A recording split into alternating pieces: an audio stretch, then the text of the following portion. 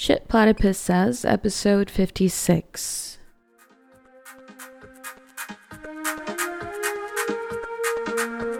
Hello and welcome to a new episode of Shit Platypus Says, commentary on the left. This is Pamela Nogales. I'm one of your co-hosts. Today, Andreas Wintersberger and I sat down with Spencer Leonard. Spencer is a founding member of Platypus and has recently published a 2-volume selection of Marx and Engels' journalism. The first focuses on the question of Bonapartism, with selections from 1851 to 59, and the second focuses on their writings on imperialism, selections from 1856 to 1862. He speaks to us about the democratic revolution, the question of liberalism, and the self-contradiction of bourgeois society. Spencer takes up the thesis put forth by Domenico Losurdo on the pages of the Platypus Review, link in the episode description, on the question of emancipation and de-emancipation. He challenges this framing and raises the problem of Marxism in the 20th century and its legacy in the 21st. We hope that you enjoy the episode. Links to the books will be included in the episode description, and if you're affiliated with a university, we'd recommend that you'd request an acquisition for your library. Okay, take a listen.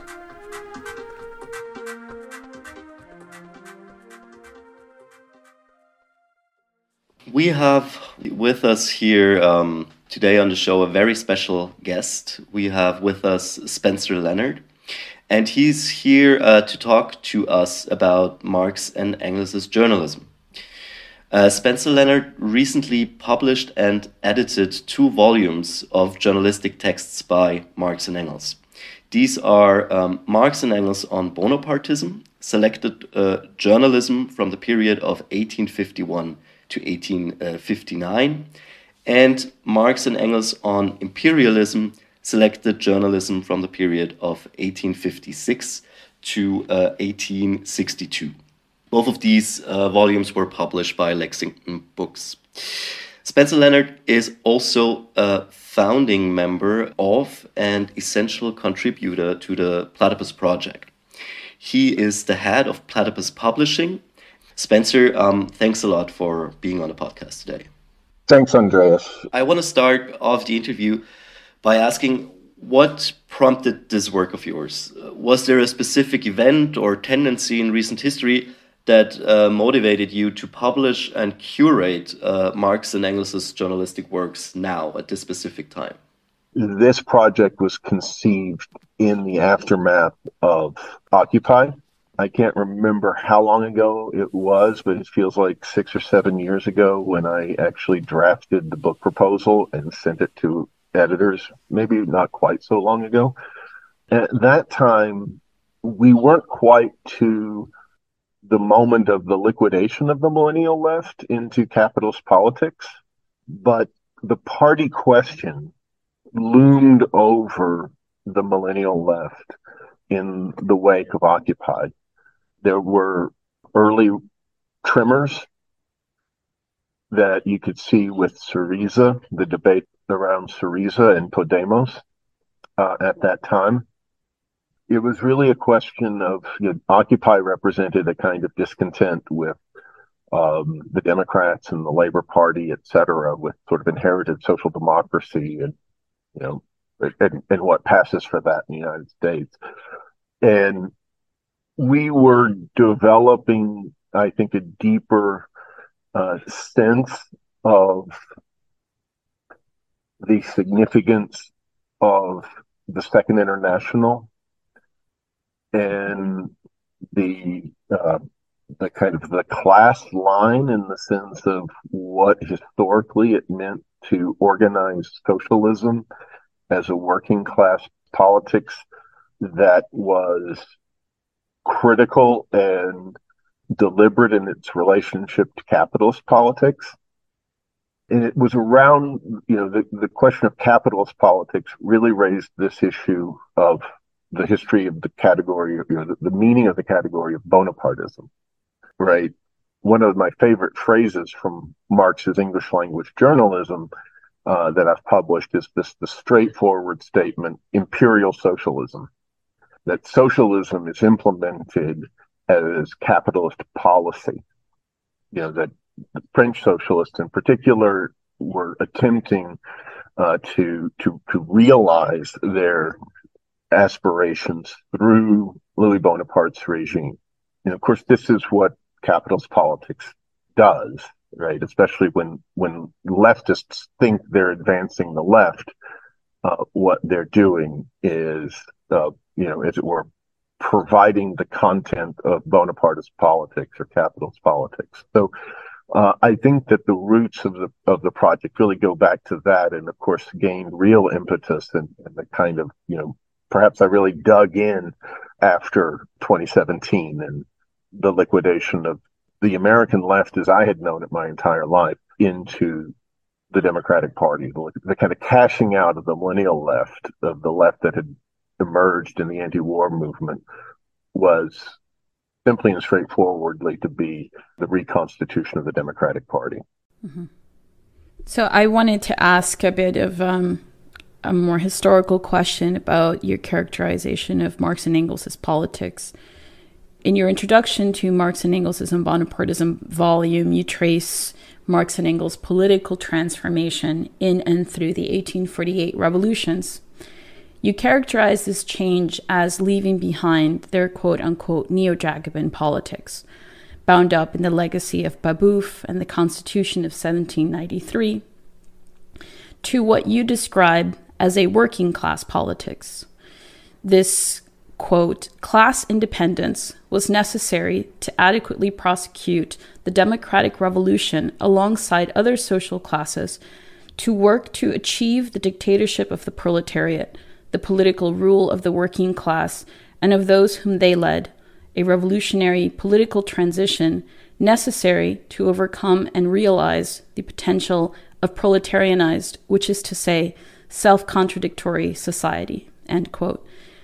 So could you say more about the discontinuities and continuities in this political evolution of Marx and Engels from this neo-Jacobin period to working class politics? What was left behind? What remained? If we think about Marx and Engels in, before 1848, first of all, for those who listen to this podcast, there's just a widespread mischaracterization of their early development as essentially philosophical. That misses both the fact that they are engaged with socialism and political thinkers from the beginning, but it also really mischaracterizes what philosophy was. What young Hegelianism was dealing with was the question of socialism. Young Hegelianism wasn't just some attempt to sort of advance the thought of Hegel despite the anxiety of influence or his towering stature or something. There were new circumstances that were registered even in backward Germany in the form of young Hegelian engagements with socialism. So Marx and Engels are coming out of an engagement with socialism, really as a constitutive element of their development. You could say from 1839 onward, right? So like 19, 20 years old. They're hearing about the Chartist uprising in Wales. They're hearing about the Blancist uprising in Paris that the Communist League took part in, right? Amongst the German workers in Paris. There's a neo-Jacobinism at the core of that you can see in, for instance, Marx's notes on Buonarroti, right? The kind of political legatee of Gracchus Babeuf.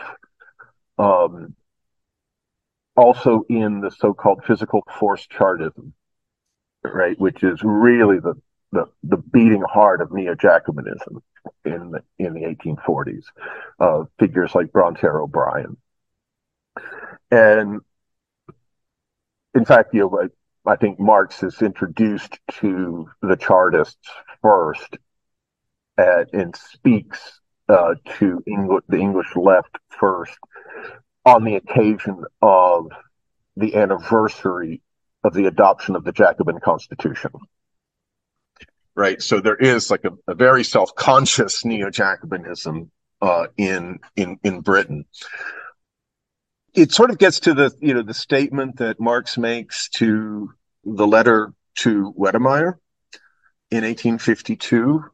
Joseph Wedemeyer, of course, is his close comrade in the Communist League, and one of the few members of the Communist League that could really be viewed as a kind of intellectual extension of Marx and Engels, like Wilhelm Wolff would have been, like, of course, Marx's wife was. These were people who were very much in the inner circle of the gestation of Marx and Engels' thought and of the experience of 1848. And so when Marx writes to Wedemeyer in 1852 and he says, hey, I didn't develop the concept of the class struggle. French liberal historians did that, right? My only contribution is the recognition of the necessity of the dictatorship of the proletariat. He's educating Wedemeyer because they weren't entirely clear about that, right? To a degree, what they knew was that the French Revolution wasn't over, and that the Revolution of 1830 in France was like aborted. It was like stillborn. That they sort of hushed it up or clamped down on the revolutionary discontent at the time and kind of cobbled together the Orleanist monarchy, and somehow had kept it within bounds, and that it was returning in the 1840s, right? They of course experienced their entire youth as a period of revolutionary fomentation. And so they're going into it as the idea that they're going to be the working class left of the democratic revolution. Mm-hmm. Right?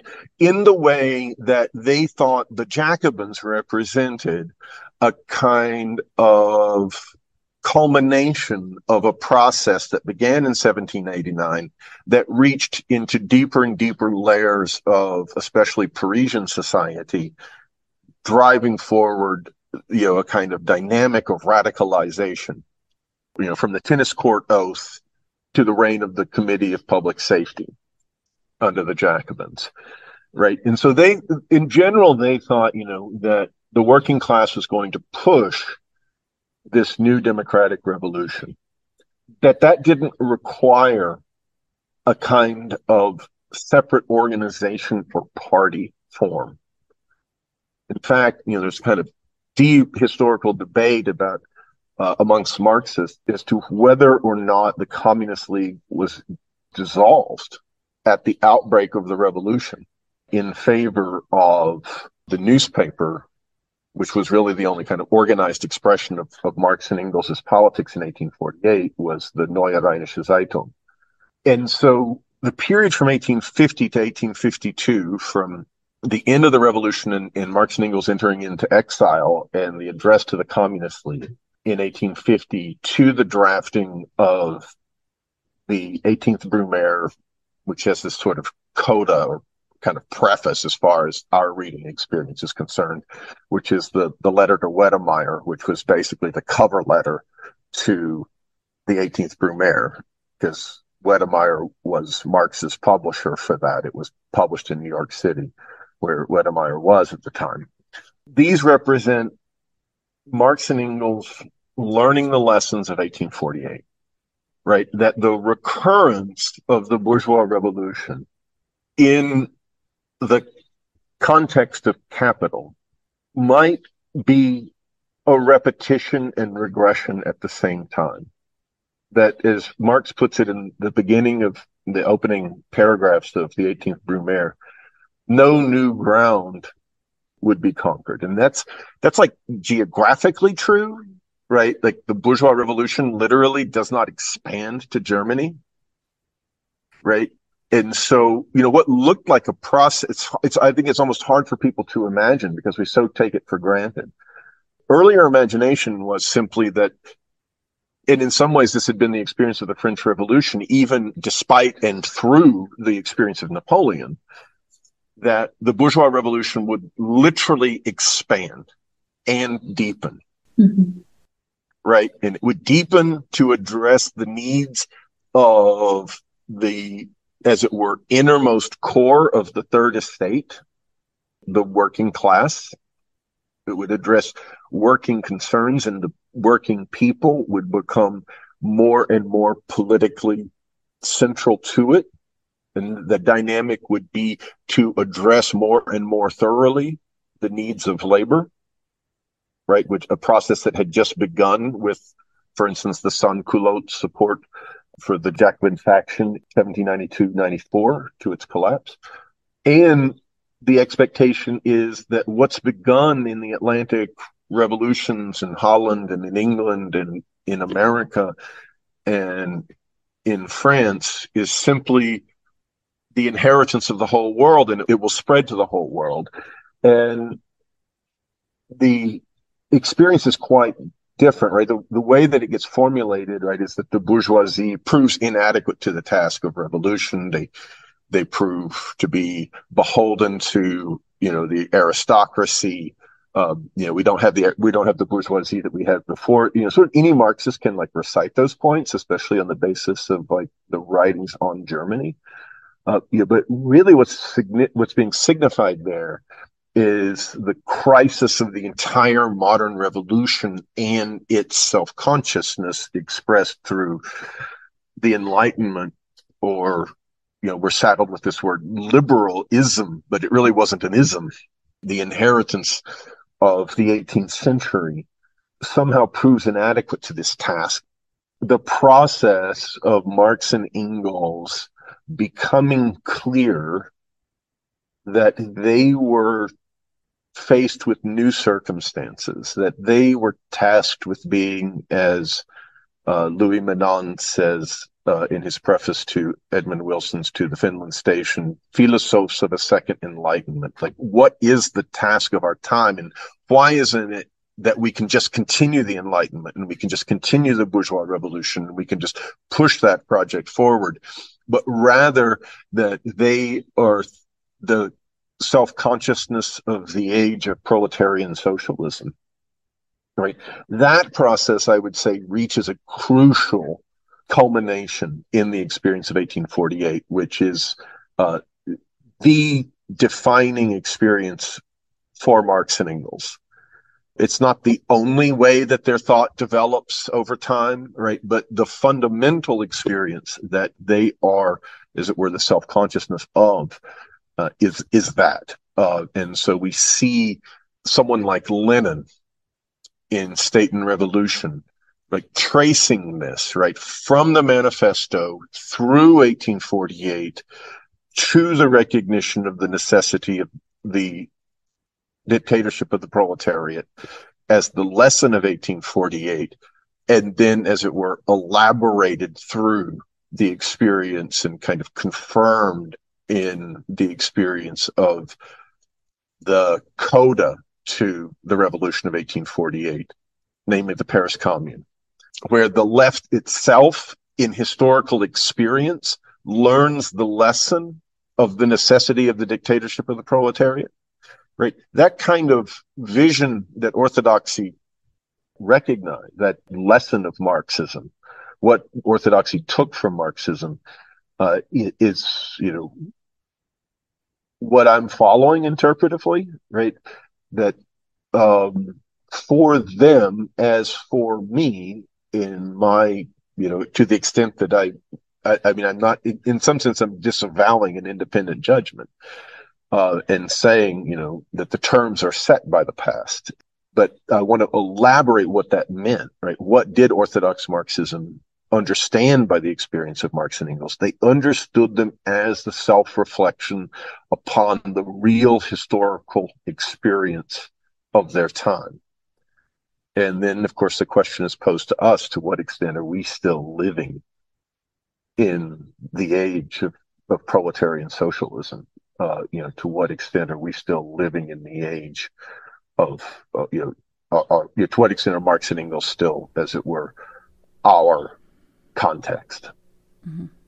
Maybe to build on some of these issues of discontinuity and continuity and how we understand it, I'm going to ask you a question that reaches into the archives of the Platypus Review. We will link the interview with Domenico Losurdo in the episode description. So the democratic revolution reached its height in the American and French revolutions, but the task of the democratic revolution became self-contradictory under the conditions of a capitalist society when, this is as you wrote, Blanqui argued, democracy became illiberal.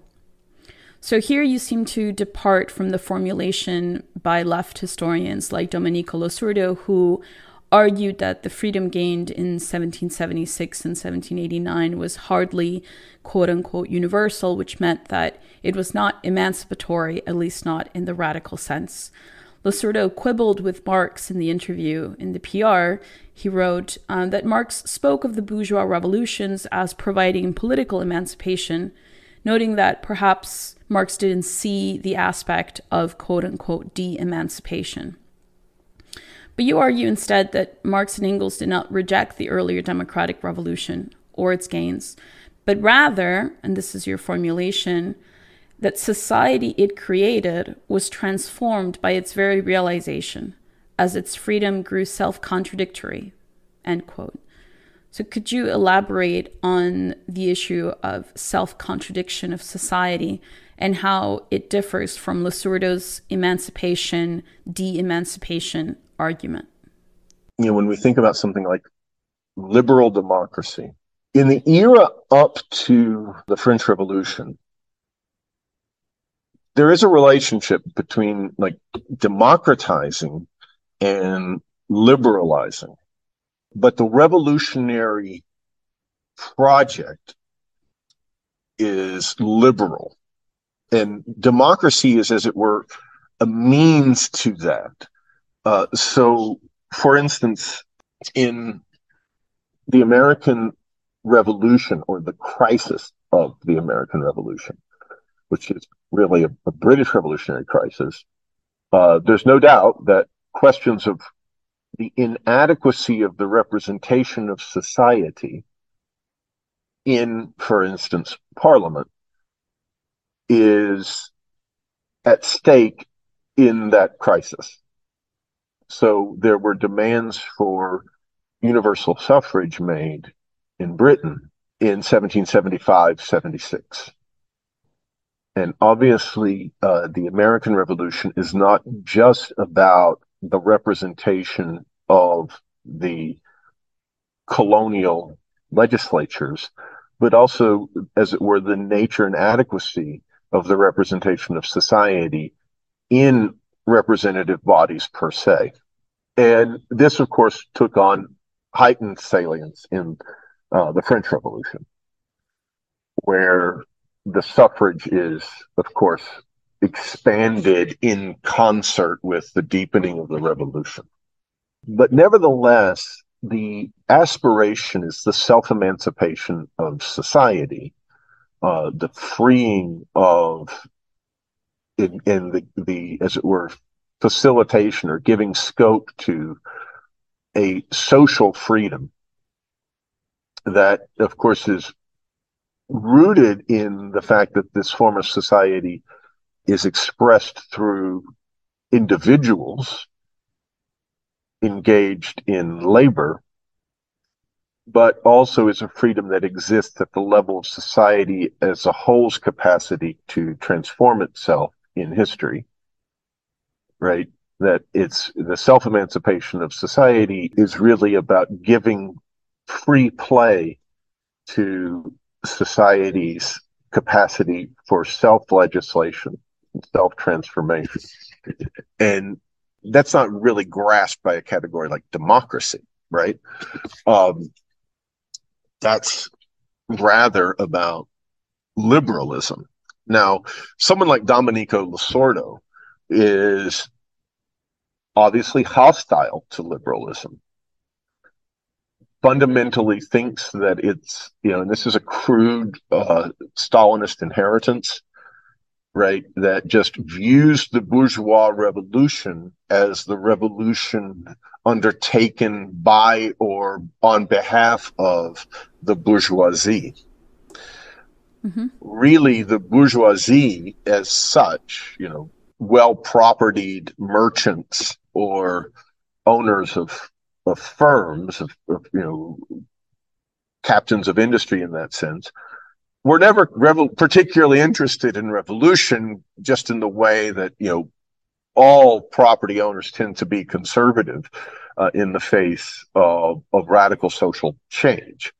There's no real sense in which the bourgeoisie ever drove forward any of what we call the bourgeois revolutions, and that even goes for the English Revolution in the 17th century, which is obviously, there were even, of course, the revolutionary aristocrats and the like, well represented amongst the sort of proto-Whigs there, as was the case down to the French Revolution. But are they revolutionary as aristocrats? No. They're gripped by the fervor of the revolution, as in the great moment in the French Revolution where the aristocracy deliberately disavows its privileges. So what do we mean by bourgeois revolution? We're referring to this liberal content, right, to this new form of sociality, to the self-emancipation of society, as I was saying, that a form of social relations is already emergent.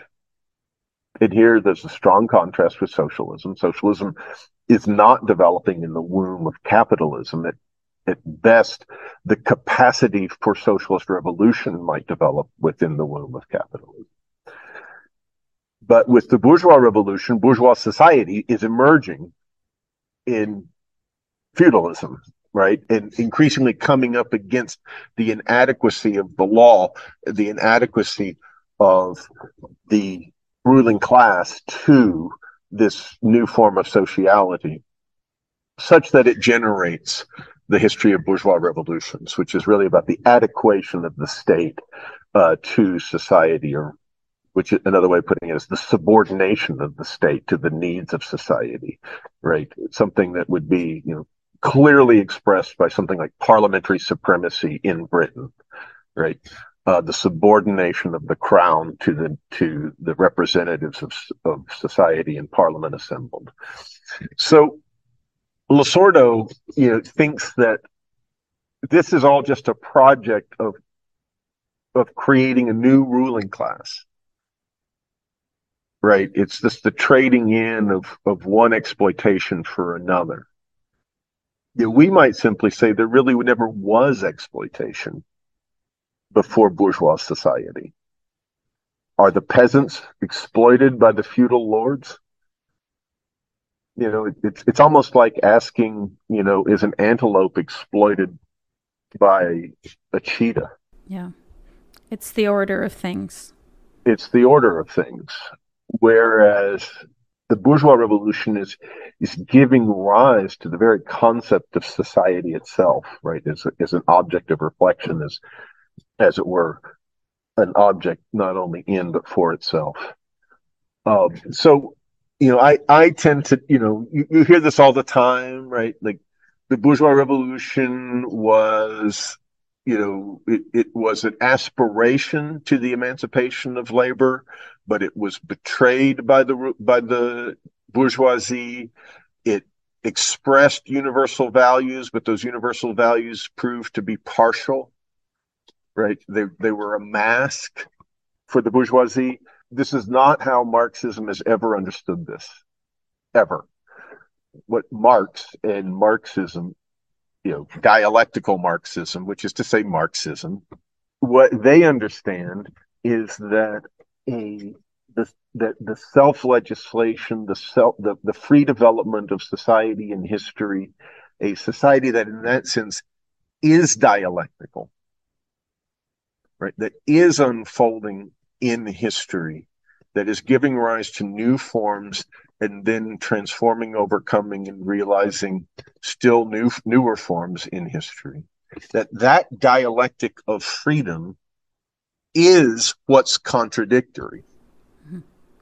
that capitalism emerges with the self-realization of bourgeois society, that it's precisely when, and to put it in straightforward terms that might be familiar to people who've read a bit of Marx or read Capital, as the freedom expressed by the commodity form of labor, as the freedom of wage labor is generalized to the whole of society, women and children becoming wage laborers. And how are they doing that? By demanding industrial revolution. Right? The Marxist understanding of the industrial revolution is not that it's like James Watt and some inventors inventing things and applying science to production. Right? The Marxist understanding is that the industrial revolution is demanded by the emerging working class. Right? More and more, women want to be freed from patriarchy. They want to be freed from the rule of their fathers, husbands, and brothers. Children want to be freed from the rule of the family, from the rule of their fathers, right? Just as all people want to be freed from unfree labor, from being peasants and slaves, right? All of this entire revolution is driven forward by the wage labor revolution. And in order to meet it, guild craft has to be shattered. The mystery of guild production has to be shattered. The apprenticeship system has to be shattered. Work needs to be made available to labor, which is to say unskilled humanity, labor power, the raw ability to work. And that's what industrial labor is. It's, as it were, McJob. And it's precisely at that moment that the freedom of the working class is coming into contradiction with itself. Mm-hmm. That the freedom of the commodity form of labor is growing self-contradictory. And it's that condition that Marx calls capital, mm-hmm. right? Which is ultimately a problem of the working class mastering its own freedom.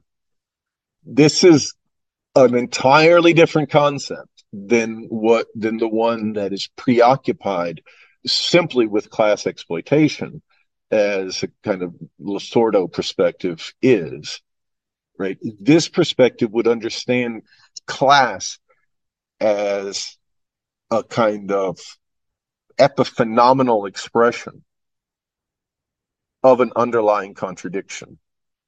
It's both secondary and it's phenomenal.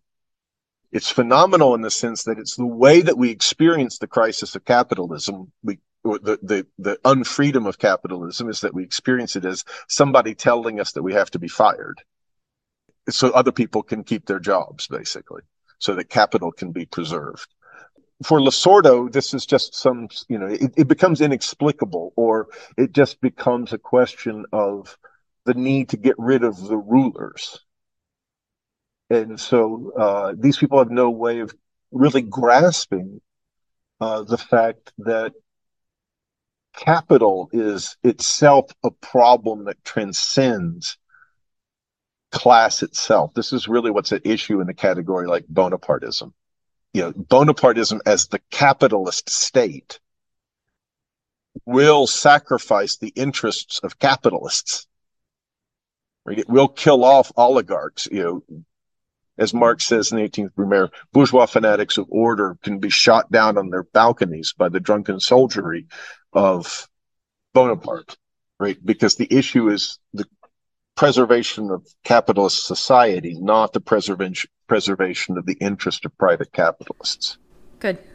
You wrote that, quote, Marx and Engels' recognition was that so long as the proletariat could not yet rule, revolution could only reconstitute Bonapartism. Bonapartism would meet the necessity that socialism could not. Insofar as the Bolsheviks were unable to realize the task of socialism, world socialism, does this mean then that the political party for socialism was just a form of Bonapartism? How do we make sense of this impasse in the history of the left, that is, the impasse of perpetually reconstituting a Bonapartist politics? I think that it's useful to confront the impasse as an impasse, right? I think that Platypus is dedicated to confronting the impasse as an impasse, which is to say, let's imagine that the Bolsheviks are Marxist. Let's imagine that their politics is an attempt to bring Marxism fully to bear in history. Let's not evade that question.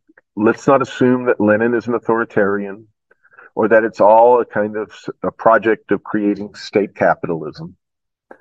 Let's take them at their word. Let's read that word. Let's engage that word. Let's, of course, encourage everyone to interrogate the question of, what kind of, if you will, students of Marx and Engels are the Bolsheviks.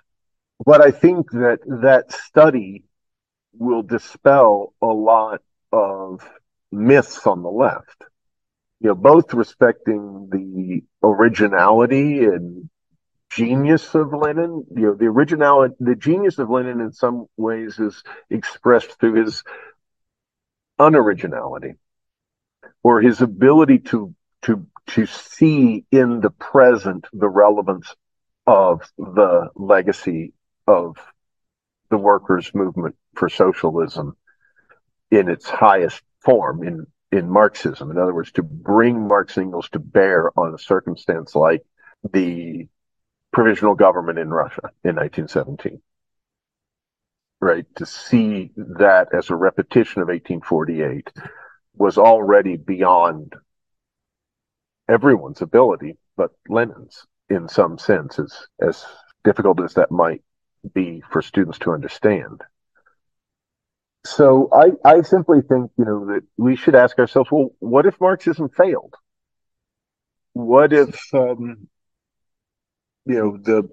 the Bolsheviks were unable to realize the task of socialism, that it wasn't because they didn't understand Marx or something like that. Maybe they were able to even develop Marx beyond Marx. And yet somehow, Lenin dies, the revolution in Germany fails. There's a crisis of leadership.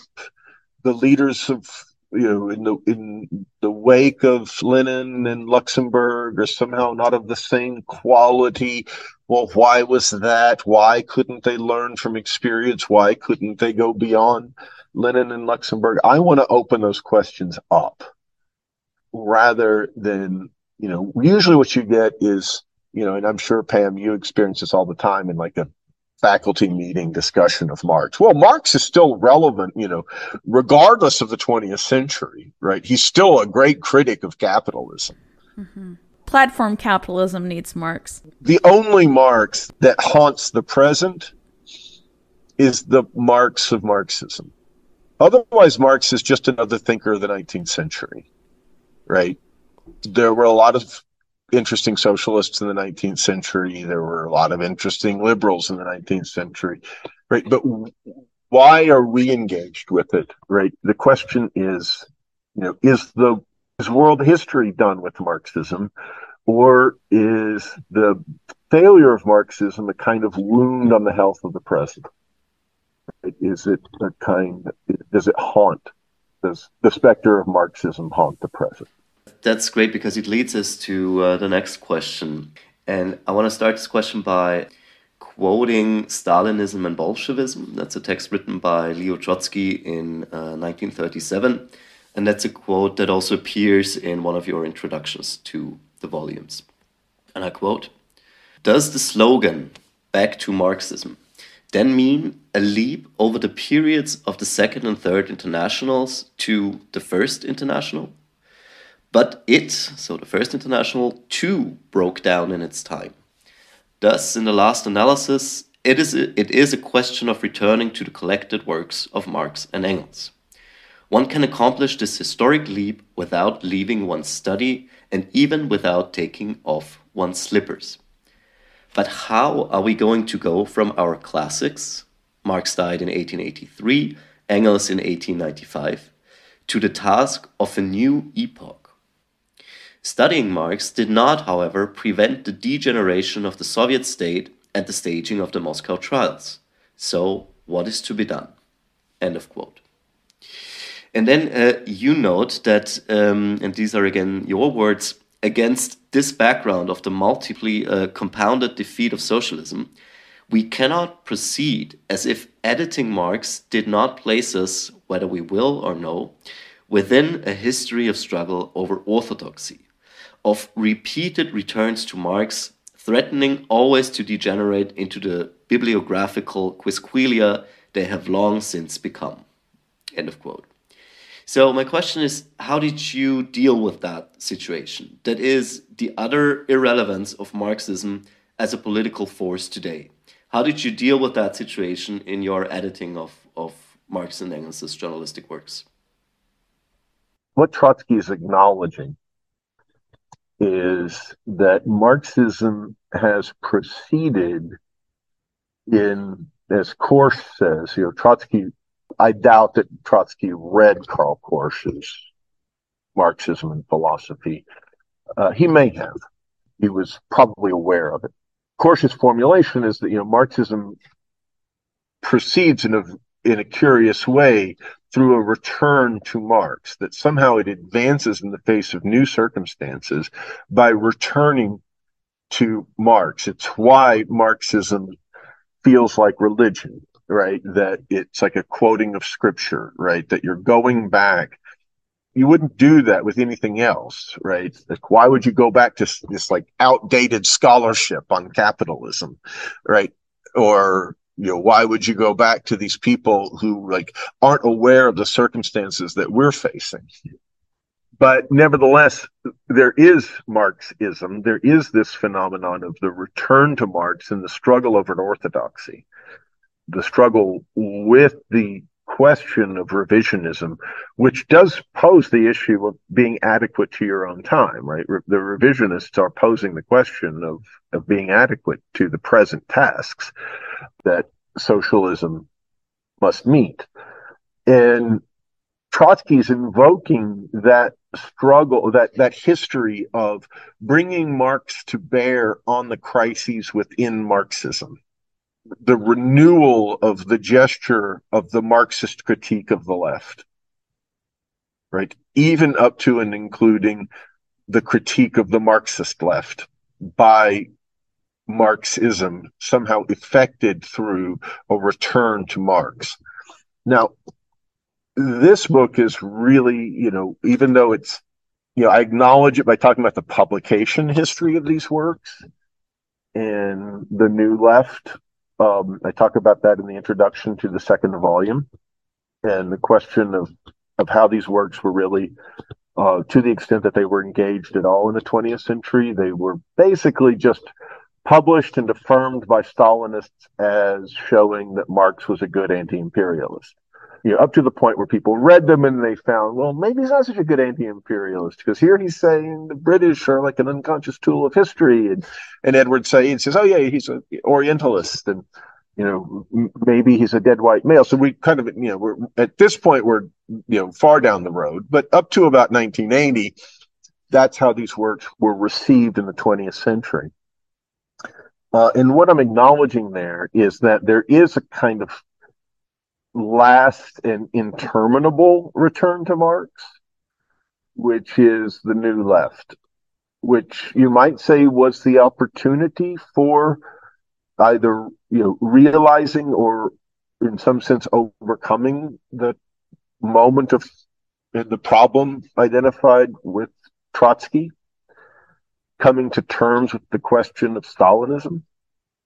In that sense, or to the extent that Trotsky sort of, especially 1937 Trotsky, stands in for that problem, right, of the 30s, the reckoning with it in the 20th century, to the extent that there was one, was in the decade and the first and second day, the 11th to 30th year after World War II, 1956 to 76 or something like that. And beyond that, there's sort of academic leftism, and now just like a very sort of impoverished and undercapitalized academic industry that will use a return to Marx or a new Marx as like a marketing gimmick, right? Or like an attempt to get grants in academia. Like, hey, look, we've discovered a new Marx. We've discovered a ecological Marx, right? Marx is really a good feminist. Marx is really an ally of BLM. Marx is really, this kind of thing. What I've tried to say in the introductions is sort of neither historicism, right? Neither let's deal with the Marx of the 19th century as if we could strip away the history of Marxism, as if we could evade the question of orthodoxy and its collapse and the collapse of the left. Neither that nor Marx is perennially relevant and somehow just ready to inform our practice today, whatever that even means. So that's the way I've tried to handle this question, just by, really just acknowledging, Andreas, like, hey, look, this whole publication of Marx thing, like, it's got a politics. It's not, it's not really legitimate academically. It has to be haunted by this question. And what I've done is kind of fully embraced it and said, well, what if this is about like the Marxism of orthodoxy, right? Which in the 1850s would mean the Marxism concerned with Bonapartism and, as it were, anticipating the dictatorship of the proletariat or seeing in Bonapartism the kind of antithesis of the dictatorship of the proletariat, right? It's the symptom and index of the necessity of the dictatorship of the proletariat. With the Paris Commune, they'll, especially Engels famously will say, do you want to see an example of the dictatorship of the proletariat? Here it is. All that you get with Marx is kind of in the wake of 1848 is, well, there's a necessity for it. Right? But his analysis is about Bonapartism. If you read the 18th Brumaire, it's an analysis of Bonapartism, right? As meeting a crisis of a revolution that can't otherwise be resolved. It can't even be resolved as a counter-revolution, right? Right, which is why Bonapartism isn't exactly counter-revolutionary, right? A counter-revolution would have been a restoration of the monarchy. Right. And so, a lot of what I write about or what I select Marx writing about is about the Bonaparte dynasty in the age of capitalism. What does it mean that they're like a dynasty of Europe, right? They're the dynasty that's associated with modern freedom, as they themselves say, right? That they are the dynasty formed by 1789, right? What does it mean that the legacy of revolution is this? But and in that sense, all of this, 9 or 10 volumes of journalism in the collected works that I've gone through and selected from is really a vast elaboration of the 18th Brumaire of Louis Bonaparte, right? And I'm simply trying to, in a sense, establish, like, look, this is the preoccupation of Marx. It's not that he wrote about it in 1852, forgot about it, then wrote the Grundrisse, went back to the library and wrote the critique and got engaged again with the categories of capital, right? And then wrote Capital. I mean, you can read biographies today. In fact, there is one written. I'll make one slight criticism of my colleagues, in as much as I would, other Marx scholars. There's a fellow named Marcello Musto who writes a biography of Marx called Another Marx, in which he skips the revolution of 1848, saying, I don't want to make the book too long. Right? And it's like, everything other than the writing of Capital is a distraction, right, for a lot of these people. right? Because what they want, right, what the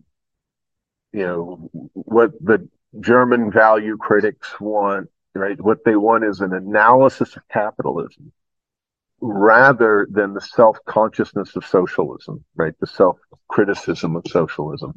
The format that took, and especially when Marx has no party and has no political outlet, is a kind of meditation on the unfolding of Bonapartism across the decade. And of course, I conclude with the reckoning with that. That is the U.S. Civil War, which is sort of the end of the coup d'état as a world historic event and an occasion for the formation of the First International. Great. Thank you, Spencer. You're welcome. All right. I think that wraps up the interview. Thank you so much, Spencer, for being on, talking to us about your edited volumes of Marx's and Engels' journalistic work. Thanks, Andreas. Bye, guys. Bye. Bye.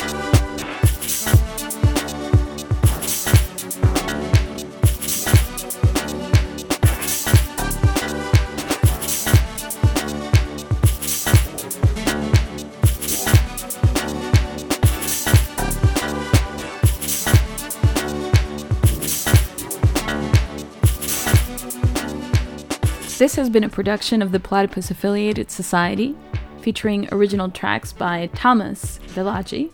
Platypus is an international membership-based organization that hosts reading groups, public fora, research, and journalism focused on problems and tasks inherited from the old, new, and post-political left for the possibilities of emancipatory politics today. Platypus also publishes articles by thinkers and activists on the left in the monthly publication The Platypus Review. To contact, learn more about Platypus, or to access the entire archive of Platypus reviews and panel recordings, please visit us online at platypus1917.org. That's the word platypus, followed by the numerals 1917.org. Bye!